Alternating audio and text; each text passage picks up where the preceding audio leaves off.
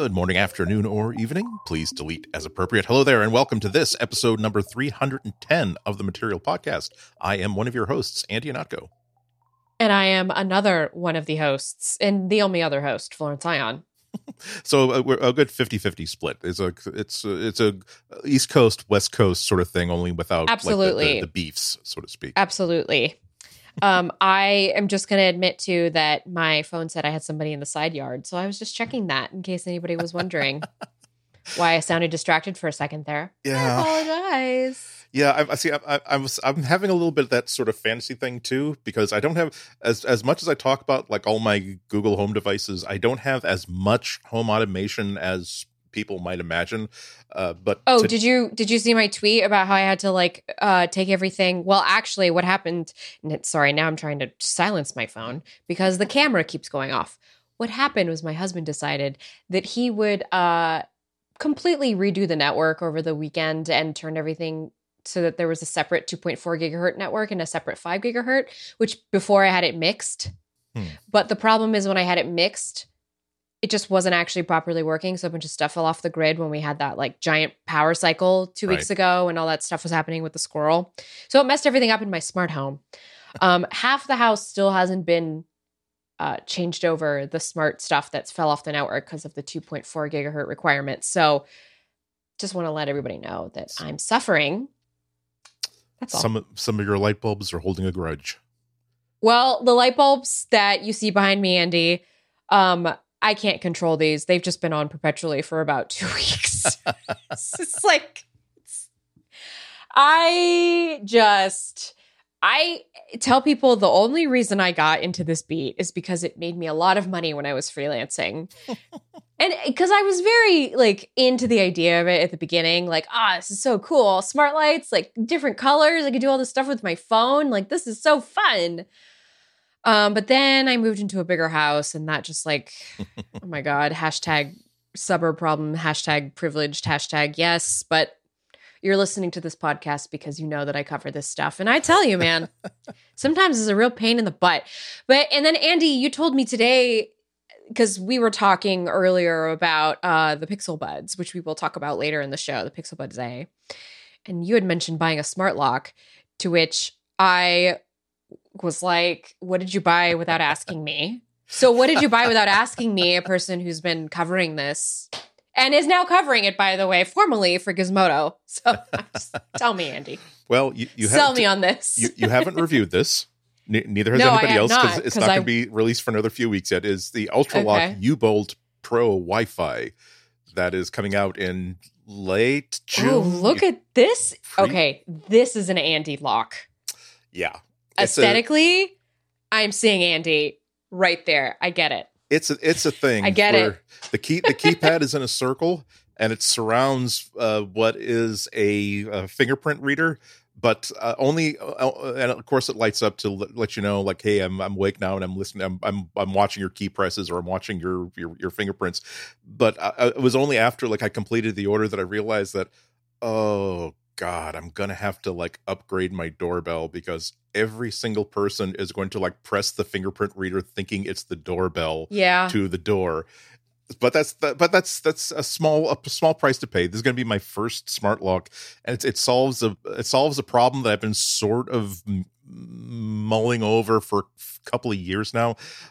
You all know that a few years ago I moved into this place, which used to be was built in 1910 to be a high school for this village community, and so as a result, big, lots of space, very very funky, but very odd layout. When it turned into living spaces in the 1950s or 1960s. So one quirk of this is that when you come in through my front door, you're not quite inside my place yet. You're inside my hallway that has a lockable door and another lockable door that goes to a bedroom and to this big ballroom sort of thing. There's also a bathroom that again used to be one of the boys' rooms or girls' rooms or whatever.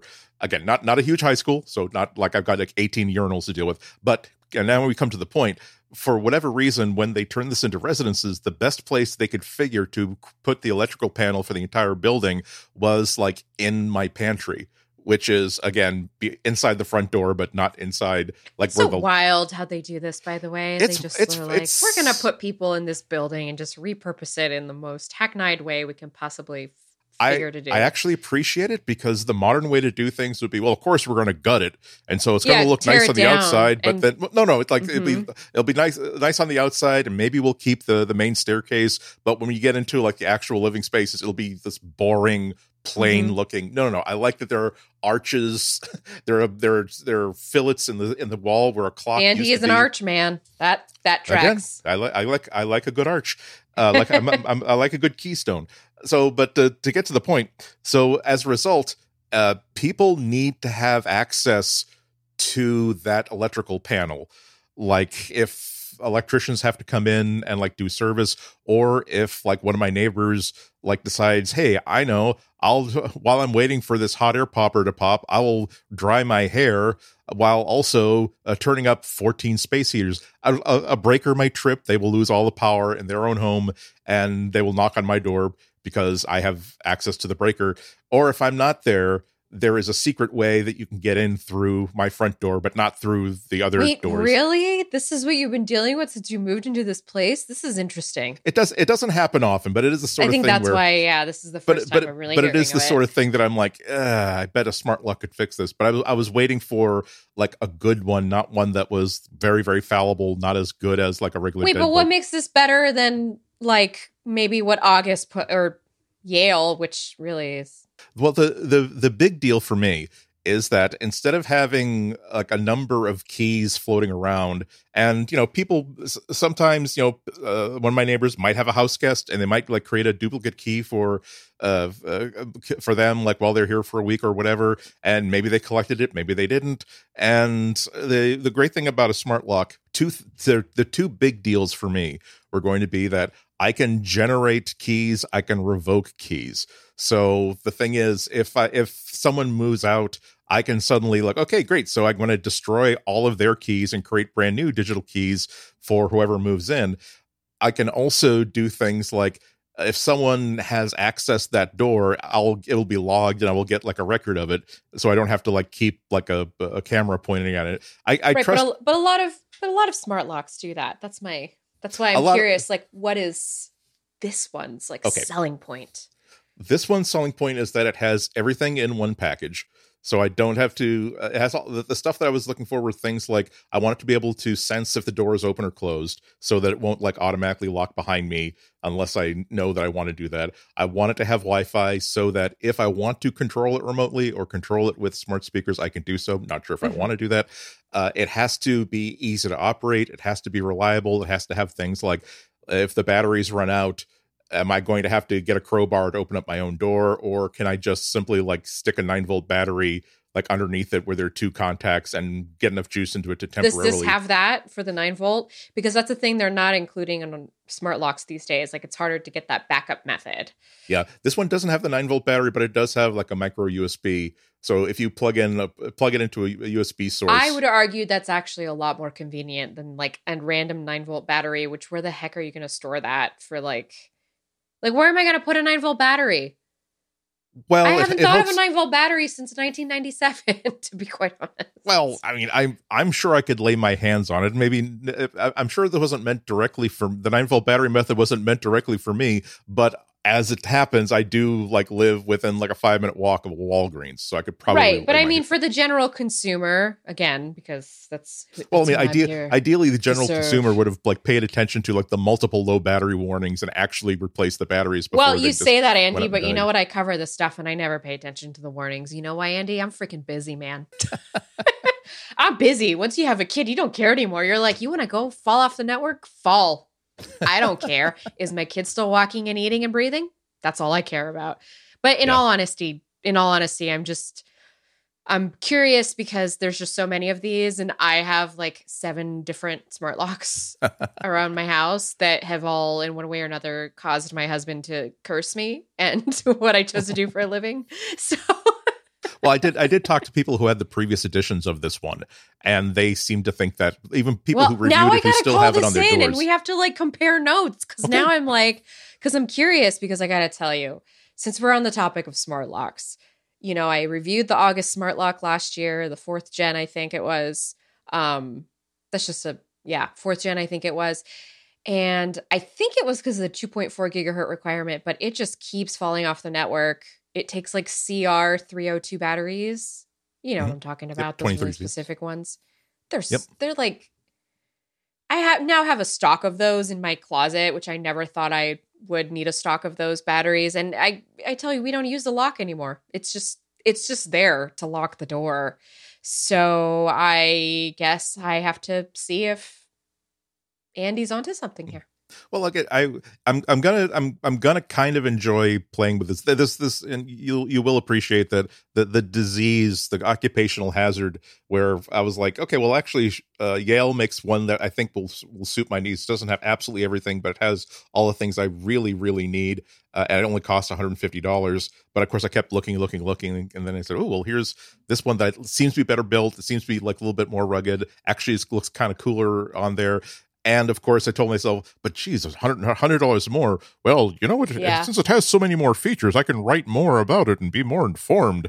So I use the old justification that, oh, well, I'll write about this. And so therefore. No, you should, Andy. You should get on board. I'm telling you, that's the reason I, let's say, pivoted to the smart home life, because I recognize how important it is to just kind of be in the pulse of it as tech journalists and the things that we cover. Because my first introduction to a lot of the smart stuff was through Google, was through that Yale smart lock combo that they came out, which, by the way, fun fact for those following smart home IoT news, that Yale lock had Thread in it, Google's Thread. So it would act as a little mesh Wi-Fi network. And that was back when they weren't really talking about these things. So, I'm gonna check this out. I think it's gonna be fun. Another thing that it looks easy to install, by the way. Yeah, it's if you have a standard like deadbolt, it just comes out and you just put this one in. Goes right back in the same hole. But see, also this is a quaint seaside 300-year-old New England village, and so as a result, if really all I'm doing is like leaving the house for 15 minutes to go pick up a pizza and come back, or just go to Walgreens and pick up like a bag of ice or something and come back, it's not unlikely that I will leave the door unlocked. And that's perfect. It's never been a problem, but because it just seems like too much worry too. But it would be kind of fun to simply like have the door automatically lock. I totally agree. Me. And then this is why I take the side door into my house, because, sorry, I keep interrupting you. I'm just like very excited to share something with you that I have not been able to talk to anybody about, I guess, because it's just me here torturing my family with these things. But that's I have always a side fun. door where I just go through because my fingerprint is the only one that's scanned into it. Yeah. Well, that's part of it too. So I sent some emails to the company. Like they do have like for your benefit, like you can, if you go to the site, they have a form that has a form. Hey, if you want to write a review, if we do approve you, then absolutely just make an honest review. No expectations of coverage, no expectations of positive review. Mm-hmm. I actually bought this, but I emailed them to say I do want to find out like what kind of sensor are they using for the fingerprint reader, and what kind of biometrics are they using? Because in the past I've used a lot of like fingerprint locks or fingerprint door things that could be bamboozled pretty easily. And so I want to make sure that it's not like whatever. I asked them directly, like, well, how secure is this compared to the fingerprint sensor on my $600 phone? Is it like comparable level of but they'll always say that it's, they'll throw a bunch of numbers at you, right? And say it's this bit encrypted and it's this bit encrypted. And at the end of the day, if you don't have like a tech team that's on top of it, it doesn't really matter. Well, yeah, that's why I'm hoping that I can get them to give me a part number so I can actually look it up and get the specs. But Andy, if you do that, you have to share the information. Look at us talking. We're doing all our inside baseball out loud here on the podcast for everybody to. No, it's everyone. It's like Hamilton the musical. You get to be in the room where it happens. I'm just trying to make sure there isn't a spider in my coffee. Sorry. That's a good thing to check, even if you're there's a spider that's been living in my room. I've just been finding like random webs, and I haven't found it yet. Remember, the spiders are our friends generally. So I don't. The only rule that I have about the spiders in the house is that, look, I will not go out of my way. I will not even just like reach across like the sofa to swat at you and kill you. However, if I catch any one of you doing that, like dangling and lowering yourself from the ceiling above my bed crap, you are going to be entombed inside whatever book I have handy, sir or madam. And I think you understand that that's completely out of line. I do not expect nor condone lowering onto my face via a thread. I don't need that when I'm trying to get to sleep. I want to talk very quickly about this new fad of yours using an iPad around town and like talking about it. It doesn't make us look good. I just need you to know that. Well, I do have Chrome on my new iPad Pro. I did buy one of those those budget oriented Apple $1,400 12.9 inch iPad Pros for a bunch of reasons that I would go into detail about if this were an Apple podcast, but it isn't. But it's not. But what makes it relevant is that things are coming full circle. That I do have, of course, I have a notebook, but I also have a need for something that is ultralight for, hey, I'm just going to go, it's Friday, I'm just going to go up to Boston to do NPR at WGBH's studios, and then I'm going to hang around Boston for the rest of the afternoon and then come back at 8 or 9. I need something so that I can finish my research or my prep for the show, and then maybe have some fun, like taking pictures and editing pictures afterward. I don't want to take a laptop, but it's not going to, my phone isn't going to cut it. And so the original first generation 2015 iPad Pro was that machine for a bunch of years. But then I got the Pixel Book, the Google Pixel Book, and that totally supplanted my original 12.9 inch iPad Pro. Right. And so now I've been switching exclusively back to the iPad for the past couple of weeks since I got it, just to test it out. You've been taking pictures with it, right? You were out looking there, very cool, holding up a 12.9 inch going. tablet like a scenic photographer. But I did, but the experience has made me really appreciate how brilliant the Chrome OS concept is. So of course you can of course you can have the Safari browser on the iPad, and of course you can even have the Chrome browser on it, but they're the mobile editions of both of these things. Whereas on my Pixel Book or on any other Chrome OS device, you get like the full desktop Chrome browser and the full desktop Chrome experience. Like right now, as we're doing the show, of course I got my show notes open in Google Docs and a Chrome window in front of me. If I had been using my my Chromebook at that pizza place earlier tonight, picking up my food and getting to a table there, on the Pixel Book, I would be seeing the exact same tools. I would have the exact same capabilities, the exact same user experience.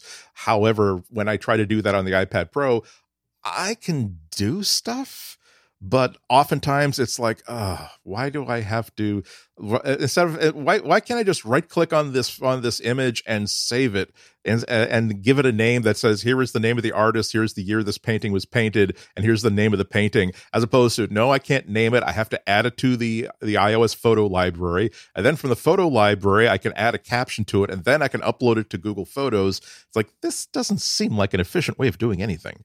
So kudos to Google for actually the thing that people were complaining about since day one. True.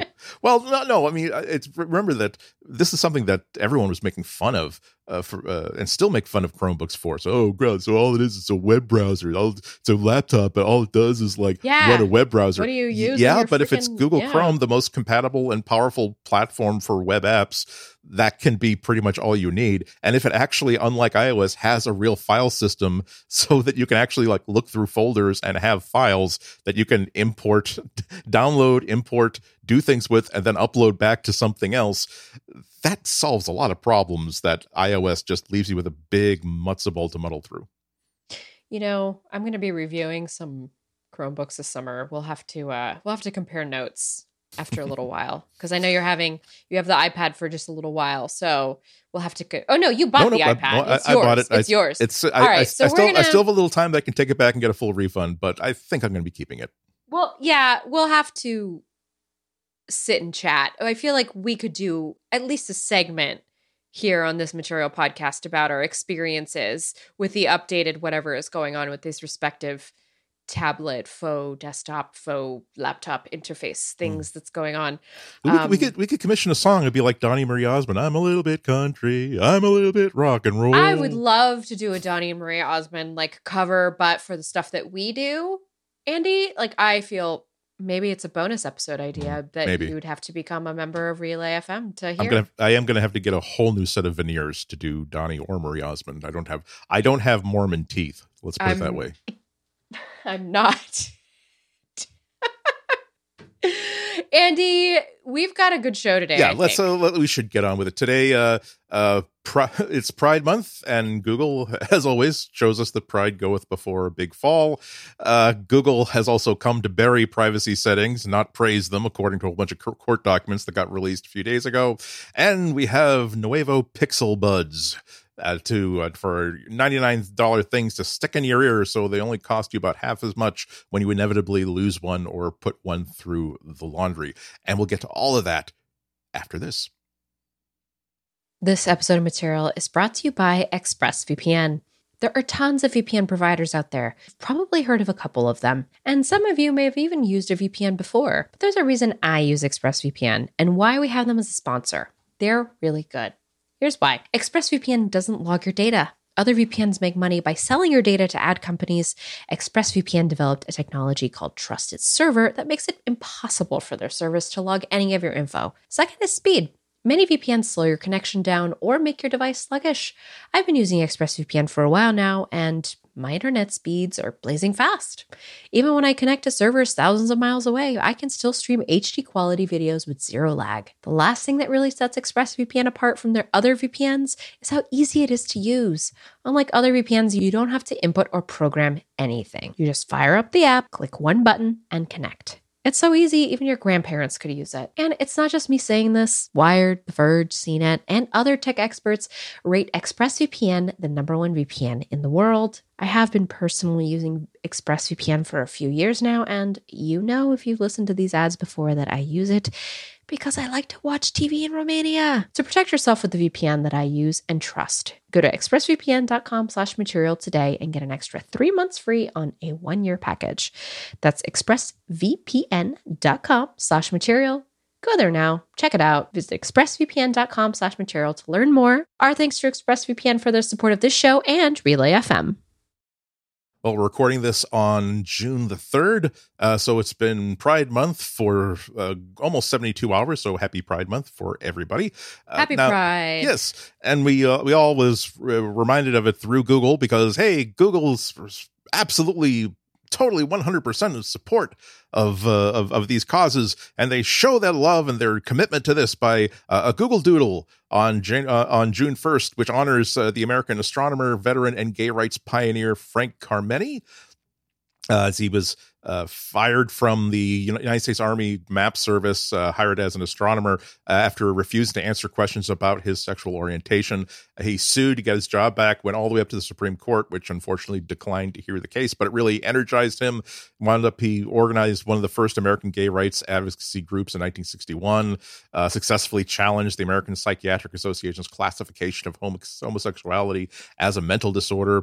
He said it was based on, and I'm quoting here, shabby, shoddy, sloppy, sleazy pseudoscience and moral, cultural, and theological value judgments cloaked and camouflaged in the language of science without any of the substance of science. The government then put its disqualification of gays under the rubric of immoral conduct. Morality is a matter of personal opinion and individual belief on which any American citizen may hold any view he wishes and upon which the government has no power or authority to have any view at all.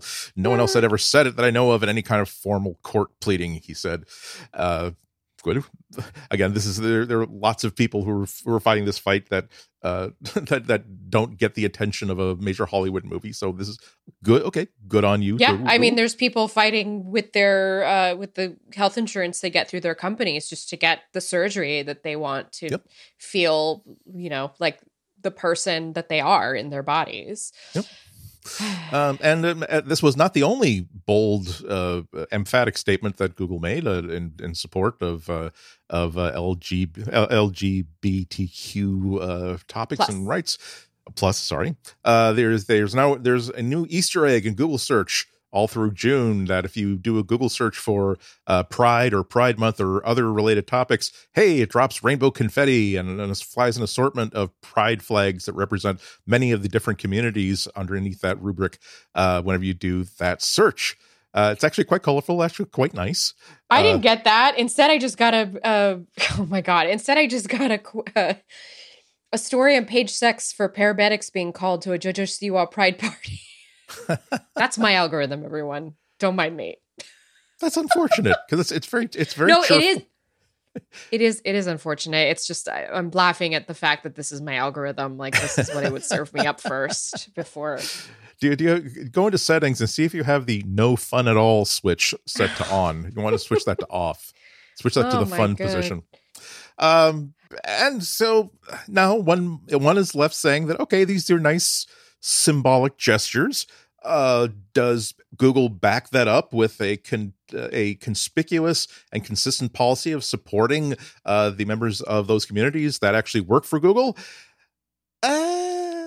Well, let's just let the news item talk about this.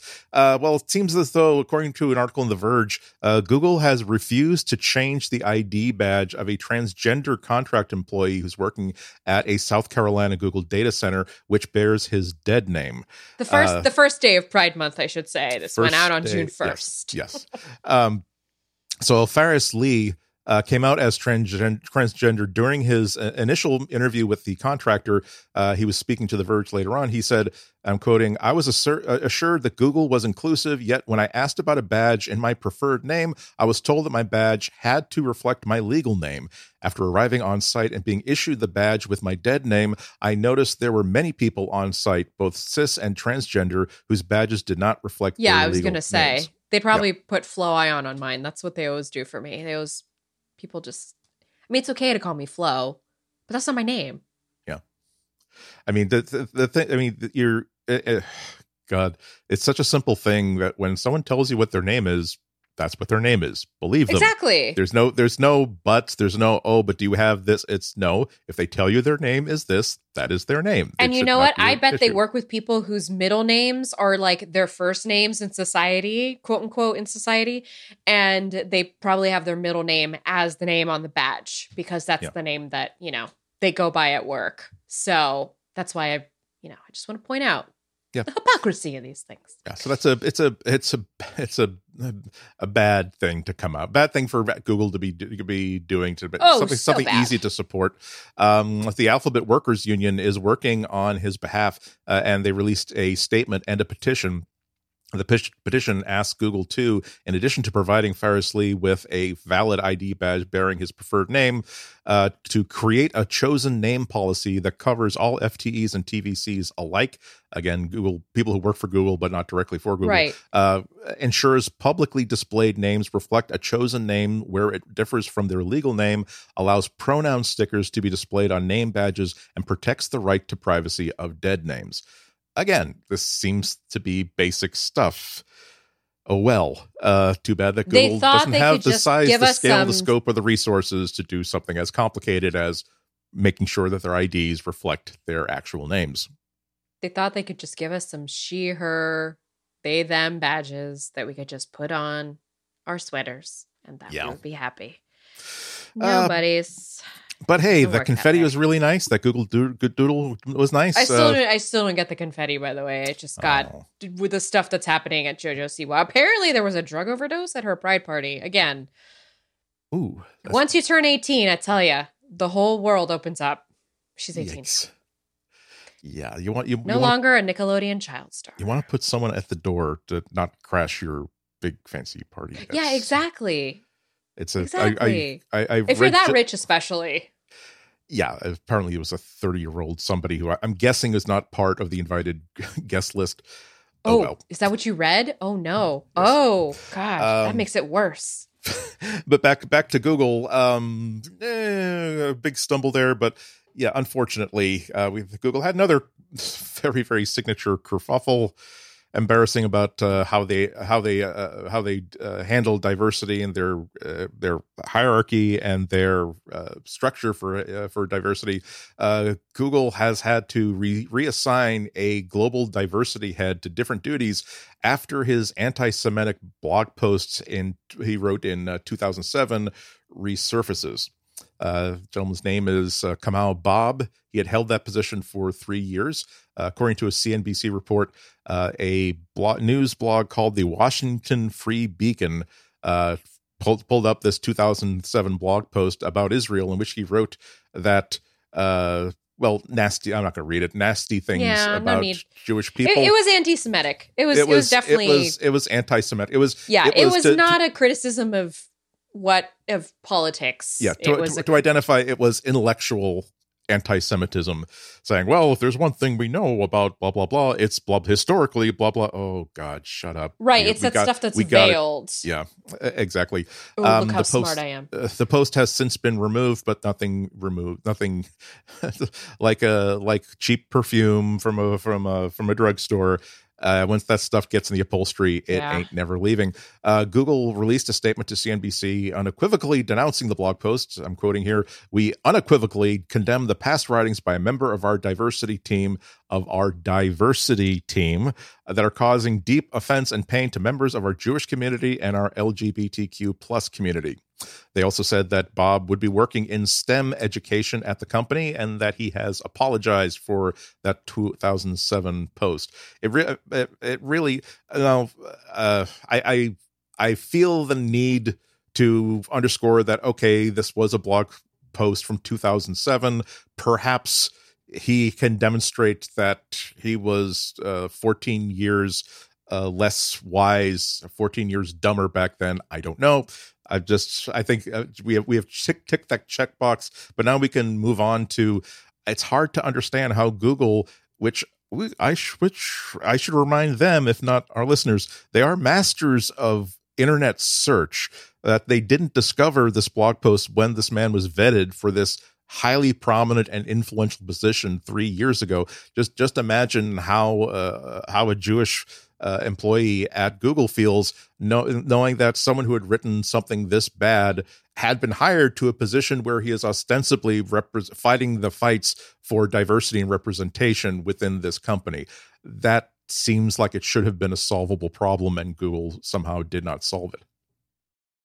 Well, hopefully we won't let that taint of what is generally a very, very positive month. Happy Pride Month. Yes. It's just an example of this kind of like subtle things to pay attention to that happens in the world. And it's not something that necessarily only happens at Google, but the fact that it is like, well, also the biggest tech companies. It kind of hits me in a soft spot because it's like, again, how nice that you tweeted a picture of your corporate mascot in waving a rainbow flag.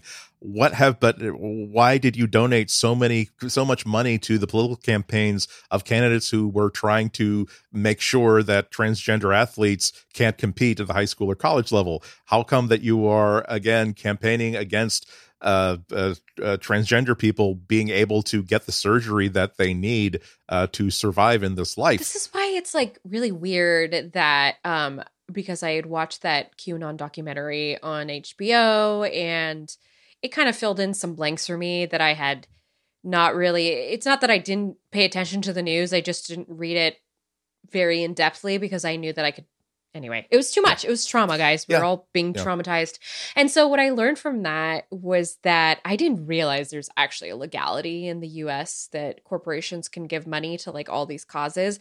I just feel like if we could just stop that, then this kind of farces won't go so far. You know what I mean? Then this is maybe not such a big blow because then we could just be like, corporations. You know what I mean? Yeah. Versus, corporations. Yeah, it just means that we got to keep battling our own cynicism, keep fighting the good fight, and keep trying to do things that actually have effect, as opposed to again, things that are just easy and just involve like retweeting something. Yeah.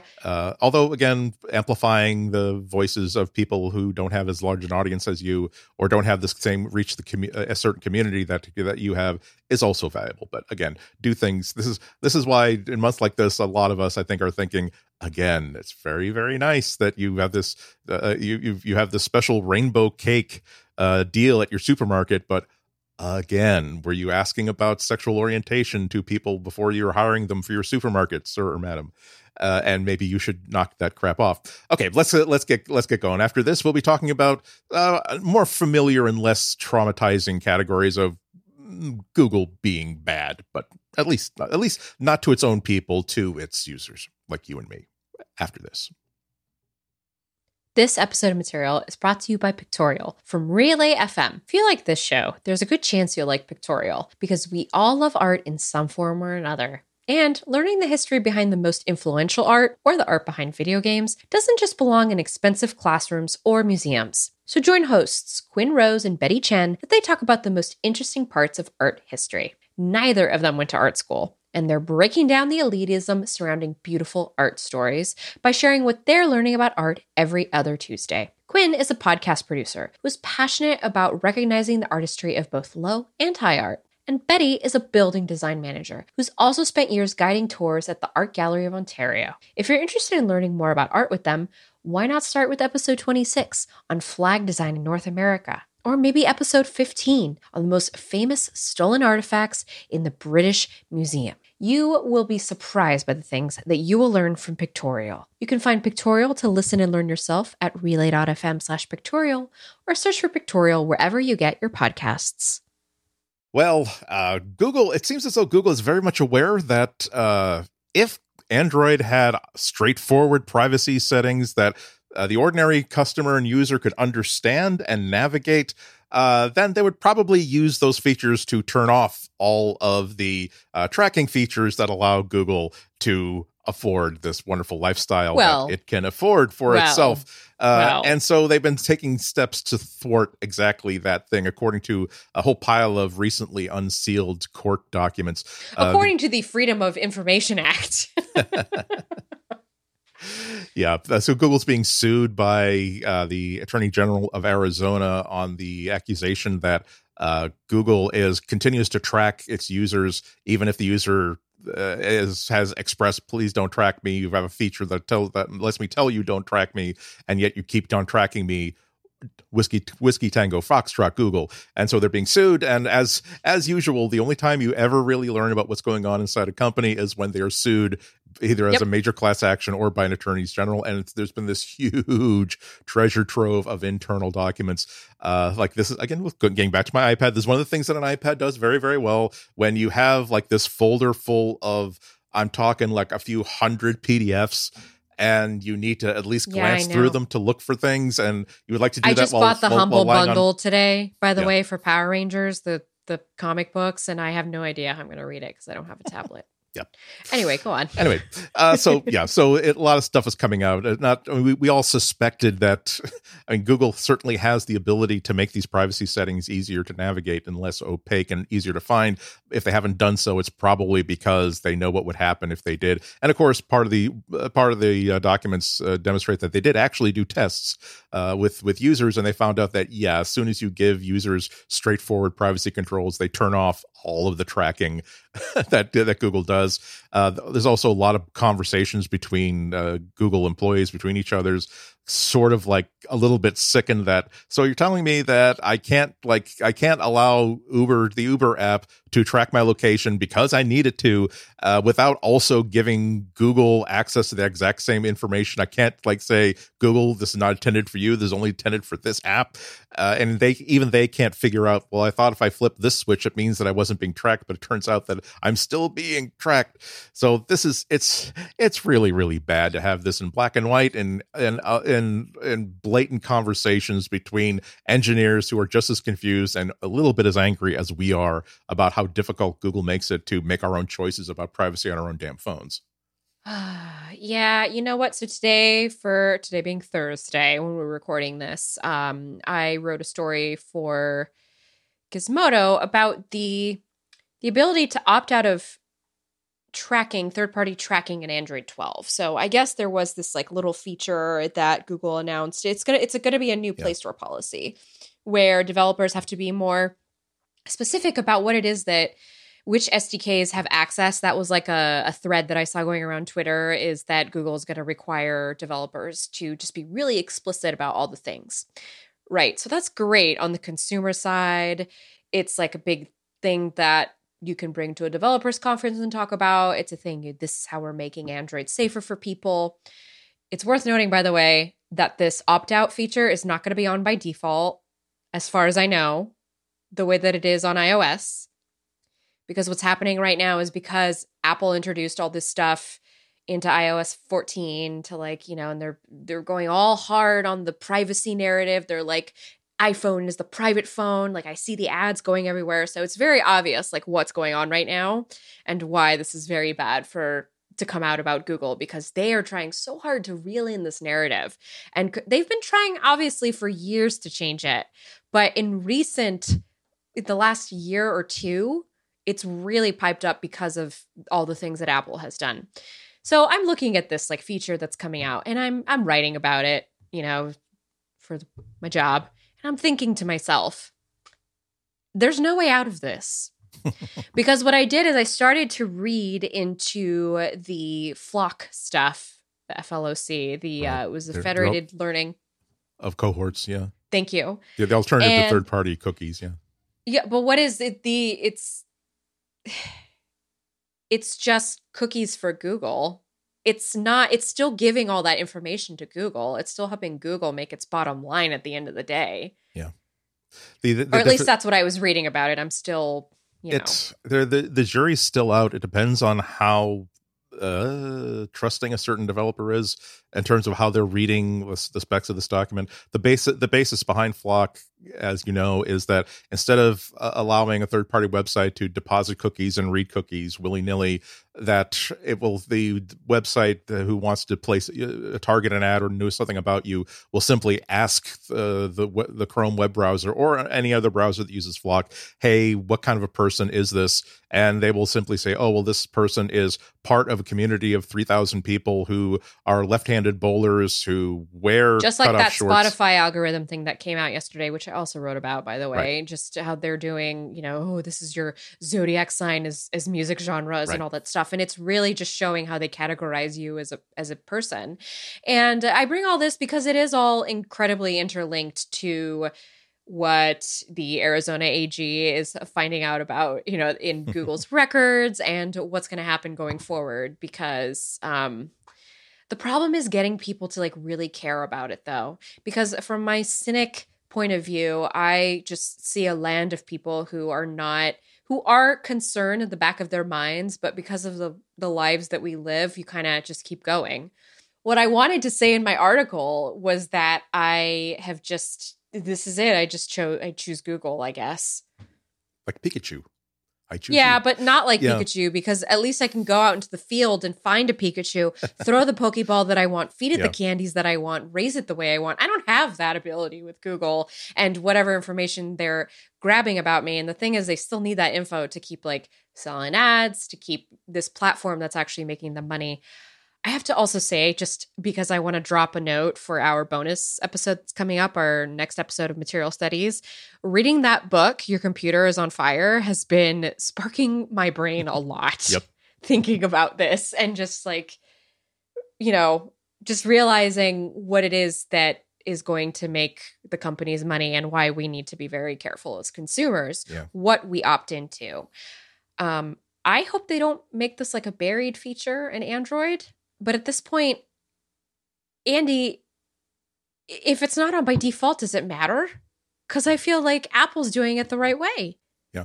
As a matter of fact, there's a lot of support in the United States Congress on both sides of the aisle for requirements of greater privacy on large tech companies, and a lot of the people who are drafting this legislation, proposing it, and championing it are actually using Apple's example as a way to sort of put pressure on Google and other makers, saying that, well, look, Apple, apparently, if your argument is that this phone can't possibly work and this phone can't possibly deliver these features unless we have this sort of aggressive user tracking, well, Apple gives the user clean, clear, top level by default. You have to opt into tracking and not opt out of it, and yet it seems to work very fine. So what's your excuse? Are you simply not as clever as Apple, or is your bread buttered on the wrong side for you to be interested in actually doing that? I mean, getting back to this. Well, we know the Pixel Buds ain't making them money. So. Yeah, well, we'll get to that soon. But I'm sorry to bring this back to my new iPad, but the other problem. We're just going to talk about Andy's new iPad again. Okay. I gotta monetize this. I gotta make sure that this is tax deductible, because that's $1,400. I'm a single. I allow it. Okay, thank you. So the great thing about the Chromebook that's running a full version of Chrome is that if I want to install like ad blockers as plugins, I can do that. I can have like 12 ad blockers running at the same time. I can do whatever I want. However, the mobile version of Safari, the mobile version of Chrome, doesn't let me do it. If it doesn't have a built-in feature, it doesn't work at all. So I have to care about that enough to decide that, okay, I'm going to set the default I'm going to download the DuckDuckGo browser, set that as my default browser, because that has ad blocking and tracking resistance baked right in. And so that will be my main my main web browser, and I will switch to Chrome or Safari when there's a reason to actually use those two browsers, such as I want to book something, I want to add something to my cloud bookmarks in Chrome or something like that. And that's the problem that I think users are facing. I mean, just to answer to reflect your question there, that there has to be a pain point that makes them that user want to remove that source of pain, and sometimes that source of pain is stupid, horrible ads that intrude upon the experience, which is what I was getting running Chrome on my iPad. Sometimes the pain point is all of the stuff on the web that doesn't work, or all the requests to, hey, please turn on JavaScript. Hey, please turn off your ad blocker. Hey, you're not seeing this article because you don't have this. If the source of their pain is that nothing works for them until they allow tracking, they're going to sort of full speed ahead, damn the torpedoes, and I just want this tablet, I just want this notebook to be able to read the web and use these web apps. And I think that this is an area in which we do need legislation to say that, no, you're not allowed to simply create a level of privacy that is just good enough that your users won't revolt. You have, just like you can't sell a gallon of milk that has a certain amount of kerosene inside it. That's not up. You don't have to say that, oh, well, our customers accept a certain amount of kerosene. Well, we're telling you, the government, no amount of kerosene is acceptable. You're going to clean out those tanker trucks when you come back from the gas trip, and you're about to send them out. She's on a milk fine trip. with her skin burning off. That's why she's a repeat customer. There you go. And you know what? Tooth bacteria cannot stand a candle against caustic gasoline and caustic acids and vapors. Don't try that out. I'm citing a paper that I probably read somewhere, and probably I'm also making up. But yeah, this is an area in which, oh boy, Google is just going to get hammered so much sometime in the next 3 or 4 years about this, and not the good kind of hammered. Yeah, exactly. But let's get to some good, what I think are good news. So, very, very poorly kept secret, the Pixel Buds A series, very, very snappy, colorful name. That's why this is a lifestyle. So this is it. Thing. I think the A series is just that's it. This is the budget. I don't want to say budget. Well, it is what I think. Entry level. So these officially got released today after a bunch of leaks, and I don't have a set, but a whole bunch of people got advanced hardware for review, including Gizmodo, and most of the reviews say things that I really, really like. That it seems to be, if you were to take any $200 pair of earbuds, truly wireless earbuds, whether they're AirPods or Bose or Sony, and you were to take off the things that are nice but not necessary and create the best version of these you could for $99, that seems as though they made a whole bunch of very, very smart decisions. So for instance, it's $99.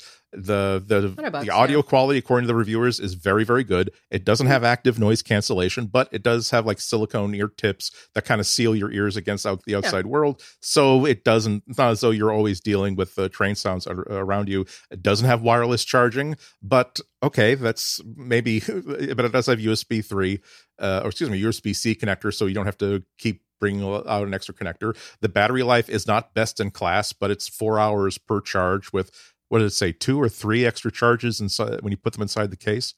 So this seems, given that, add this to the fact that I have yet to have a nice pair of truly wireless headphones where at some point after about a year, one of those earbuds just goes completely missing, never to be found again. I think I'm at the point where I don't want to spend more than $100 on wireless earbuds if I'm interested in buying wireless earbuds again at all. And I think that's a very low pain point for price wise. When you think about $230, $250 for wireless earbuds, there are a lot of people who are willing to pay that, but again, that's a lot of, I know that we're getting out of the world in which we have to have masks on all the time. So maybe there's less chance of like flicking one of these earbuds off and down onto the subway tracks every time you adjust like your breathability thing. But still, I'm more happy with $99 being risked going through the laundry than $250. Yeah, I mean, I risk it just going out with my I have my first gen Samsung Galaxy Buds, which I use every day, multiple times throughout the day. They're great. I love them. I haven't tried any of the new ones. They have slightly different, like more curved hooky designs, right. So they kind of hook into your ear, which this one does not. And I get up before everybody else does, so I like to have my me time, and that's when I'm using the earbuds the most. And I've tried to like do yoga or like do stretches while listening to something in my ear. And if I'm particularly sweaty or for some reason I'm just very oily that day, which it happens, we've all got sebum, I will feel them slowly starting to like slip out, even at the appropriate, and so I worry about that. But I feel like a Pixel Buds, $100, I don't know. I think it's just interesting that Google's just getting into this, like, these devices in such a manner. Like, is this supposed to be a coupling for the Pixel A series phones? Maybe. I've always thought that one of Google's hardware features that they haven't been prosecuting nearly enough is how well the Google Assistant works if you just have like an earbud in your ear, just to be able to tap it, ask a question, or tell it to remind you of something, or take a note, and then it does that. I can do that with the Samsung Buds. Exactly. And I think that's where like the real magic of augmented reality can be for the immediate future. And that makes more sense for why these exist now in Google's trajectory. Yeah, that makes more sense. And again, at $99, almost everybody can. Excuse me, I shouldn't be arrogant that way. More people can afford them, or more people can say, you know what, I'll take a Flutter in your ear. I'm looking at my Amazon orders right now to make sure that I can confirm that I've bought 3 pairs of the Unce Angle 3 Buds Bluetooth wireless earbuds. They are like Bluetooth earbuds, but the kind that has like a cord that connects the two of them that you can just sort of drop behind your neck or whatever.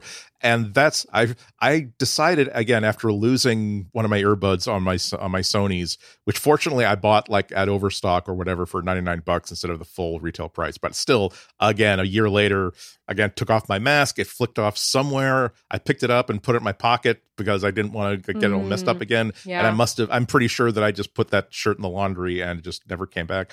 And I decided that I can't do this again. I am not the sort of careful, cautious human being who can take care of a 230 pair of tiny piece of popcorn kernel sized earbuds. So I decided, instead of spending like $200 on a replacement set, I'm going to buy multiple sets of these $20 conventional wired earbuds, have like one set like in every bag that I use. The fact that they're connected via wire means that I can pull one out and just let it drop on my shoulder blade and it'll stay there.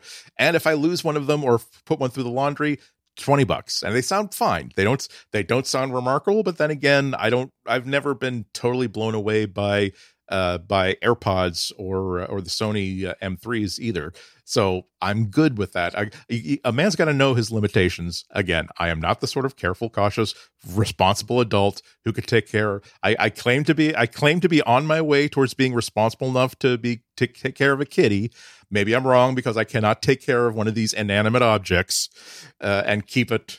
It's fine. It's why these earbuds get pumped out, by the bucketful, truly. So, I wouldn't Still, I've let myself down. I've disappointed. I'm not the me that I aspire myself to be. Yeah, well, a lot of us aren't right now, and that's okay.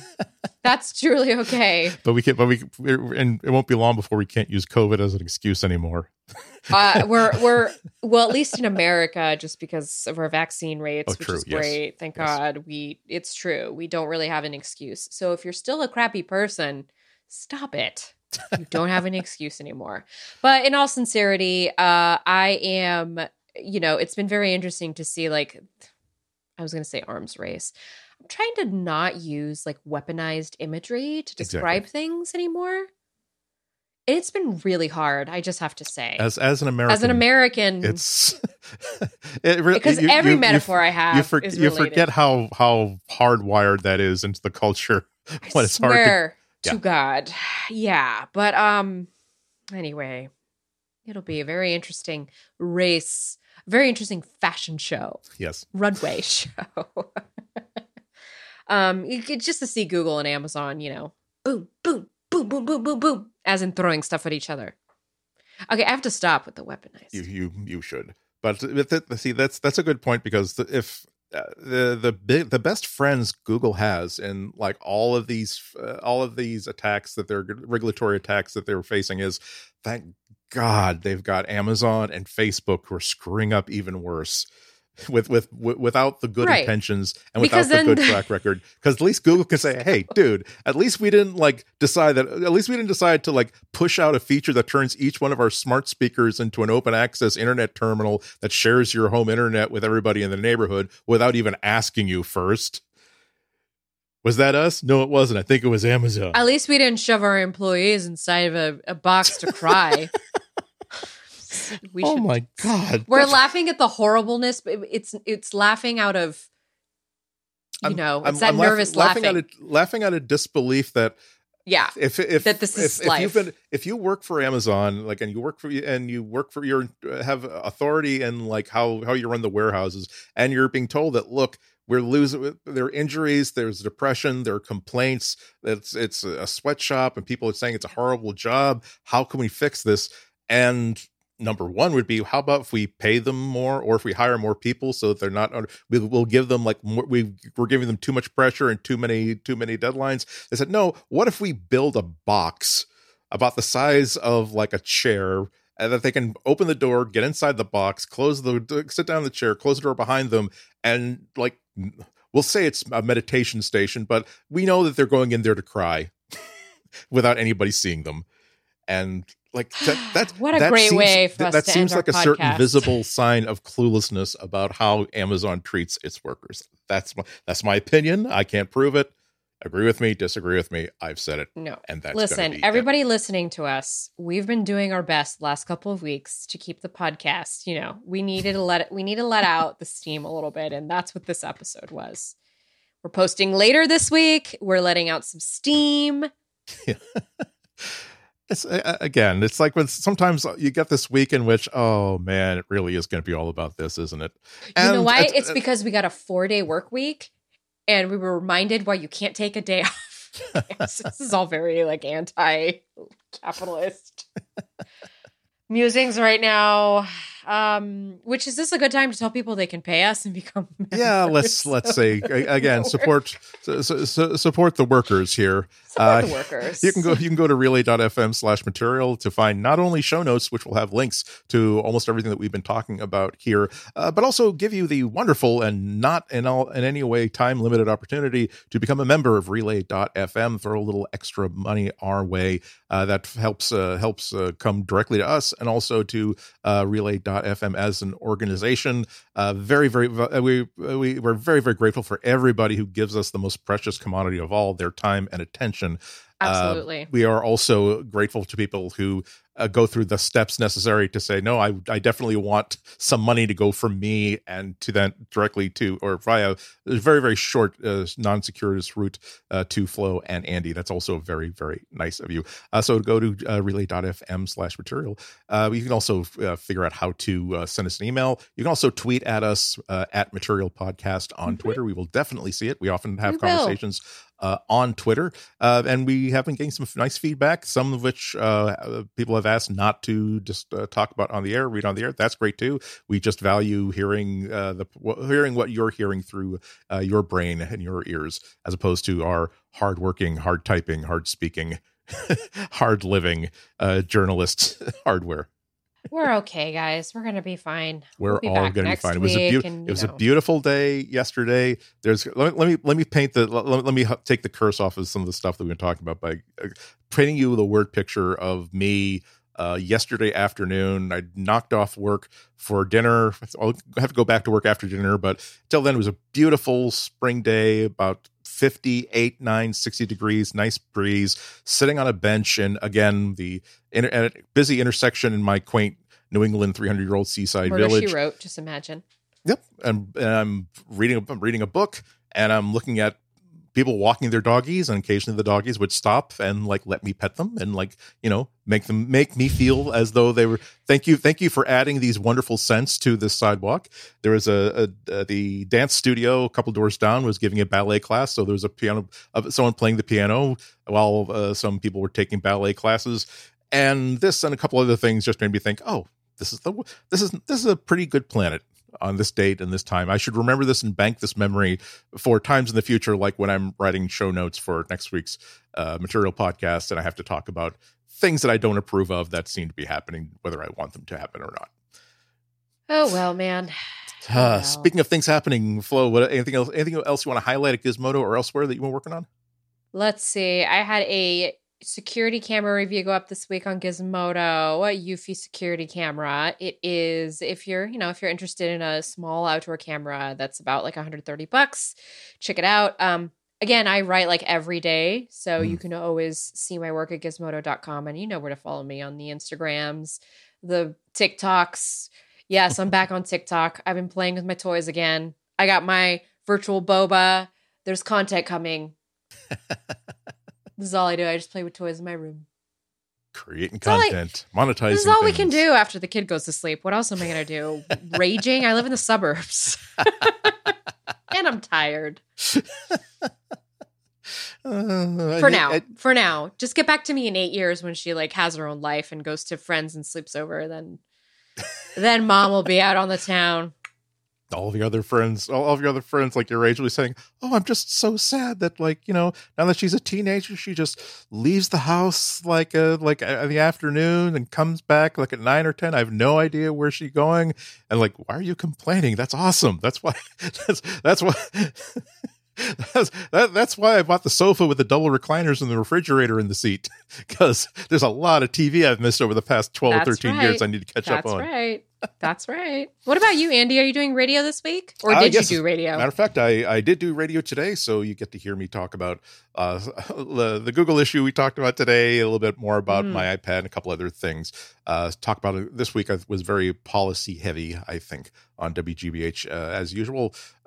Almost every Thursday at 1 p.m. Sometimes it's on Friday. You can listen to that, stream it live or later at WGBHnews.org. And for the stuff that I put on Twitter and Instagram, just spell my last name, Ihnatko, Ihnatko, and you can get a load of all that sort of stuff. So I think that's going to do it for us for this week. Everybody, thank you so much for listening to us this week. We hope you listen to us again next week. And until then, have a happy, healthy, safe, and wonderful 7 days, everyone. Bye-bye. Bye.